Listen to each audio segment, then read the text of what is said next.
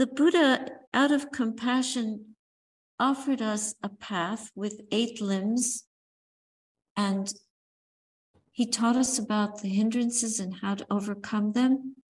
He gives us precepts to follow, and this is all for the purpose of training the mind. And if we expect our minds to develop without training them, that's not going to work. So monastic training is more extreme, but I don't think it's extreme at all. I think it's, I have a biased view, you might say, that if it gives us a chance to train the mind, we should undertake it. And don't make up your own precepts. It doesn't work. I consider the Buddha the wisest being of all. And if we have the wisdom of someone so noble, why would we take anything less? So don't just go making up your own agenda of, I'll do this. Some people bargain. They want to keep 4 precepts, and then they'll choose. When it's convenient, they'll keep 1 and 2, but not 3. So really, we have to take the whole package. And it's one of those rare instances when the whole package is worth it. But if we don't trust that, then of course you have to trust it. Otherwise, you can't take it on, and you won't understand the value of following. In terms of following precepts, I'd like to suggest that we're very good at following the precepts when we're in a formal setting, but then as soon as we're on our own, all hell breaks loose, it seems. Mind will not obey.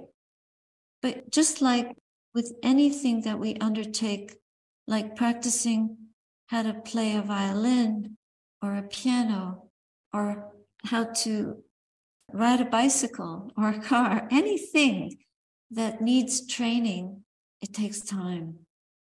So we may be able to keep the precept in a good situation, and then in a bad situation, we have violent feelings, and we might even say things that we don't really want to say. It just flies out. It jumps out. But the more we train these 2 lips, the less chance there is that we're going to drown. Because when we get angry, we shut the mouth. When you're swimming in deep water and you can't swim, then you keep your mouth closed. So these are all things that we have to learn how to do. And it's very good to have spiritual friends. And we did say, it's true, you have to learn to be a spiritual friend to yourself. And sometimes you learn that by living with other people that are spiritual friends. Why is that? Because it rubs off. It's contagious. Just like unwholesomeness is contagious, wholesomeness is also. It influences us.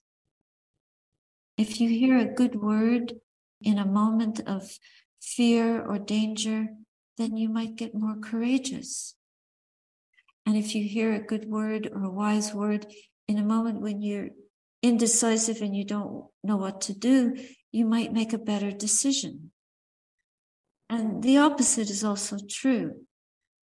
So the gist of all this is notice with humility, we notice how much training we actually need.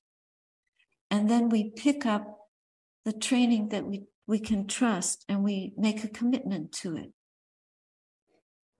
And making a commitment means that you don't back down when it gets hard. You just find a way to fulfill it as best as you can. And if it doesn't work, you keep trying. You don't just give up. Sometimes, like living in a monastery, what happens is you get to see the worst side of yourself. The trouble is everyone else gets to see it too. But that's a good thing, because if you didn't see it, you wouldn't be able to work on it. And it's only when it gets so badly pointed out, then you realize, I've got to do something. I have to change this. And then we start to use the Buddha's tools to make deep changes in ourselves. So when you're practicing, sometimes you feel like this is impossible. I can't do this. And all the self-criticism comes in. But hello, it's a project and it takes time. So we look at the qualities we want to develop. We take vows, we make commitments. I'm going to use right speech. I'm not going to use violent speech. I'm going to think gentle thoughts. I'm not going to think violent thoughts, etc. I'm not going to be scared. Try that one. That's very difficult to give up fear. We're so frightened. Why is that? Because we're part animal. And sometimes fear is very useful, because if you're afraid of something dangerous, then you won't engage with it and kill yourself by mistake. Sometimes I think back on things that I did, which were ridiculously dangerous, and I'm just lucky that I didn't die. But the lives are running out. So that's what wisdom is all about. It's really learning what has a good result and what doesn't have a good result. And this is something else that's pointed out in the sutta. We learn how to be harmless. Harmlessness is a beautiful quality, and it covers the whole spectrum of virtue.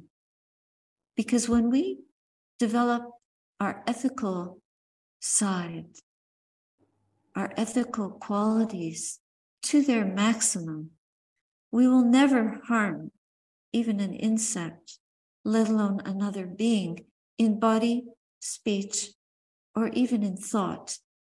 And you might wonder, well, why in thought?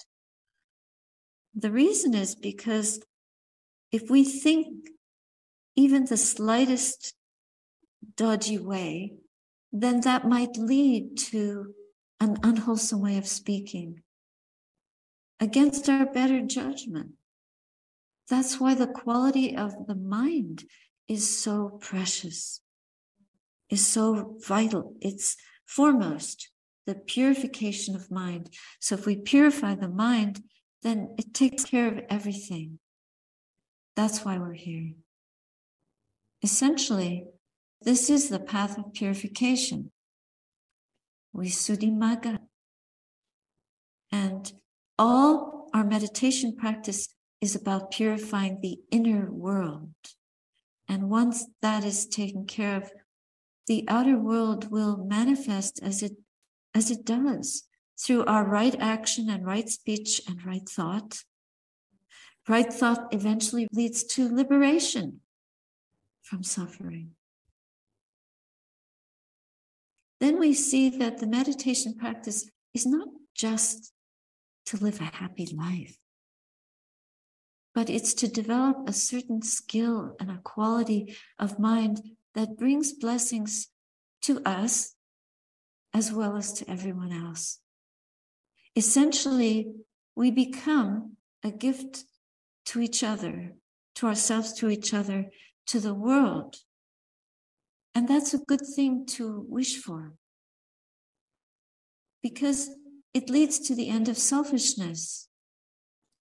And it comes from having right view about this self that is just a fabrication. And when the mind finally grows silent enough to see the value and lack of value, the value of no fabrication and the lack of value in fabrication, then we really get the message of the Buddha's teaching, and wisdom is born. In order to grow wise, we have to nourish the body. And it's lunchtime.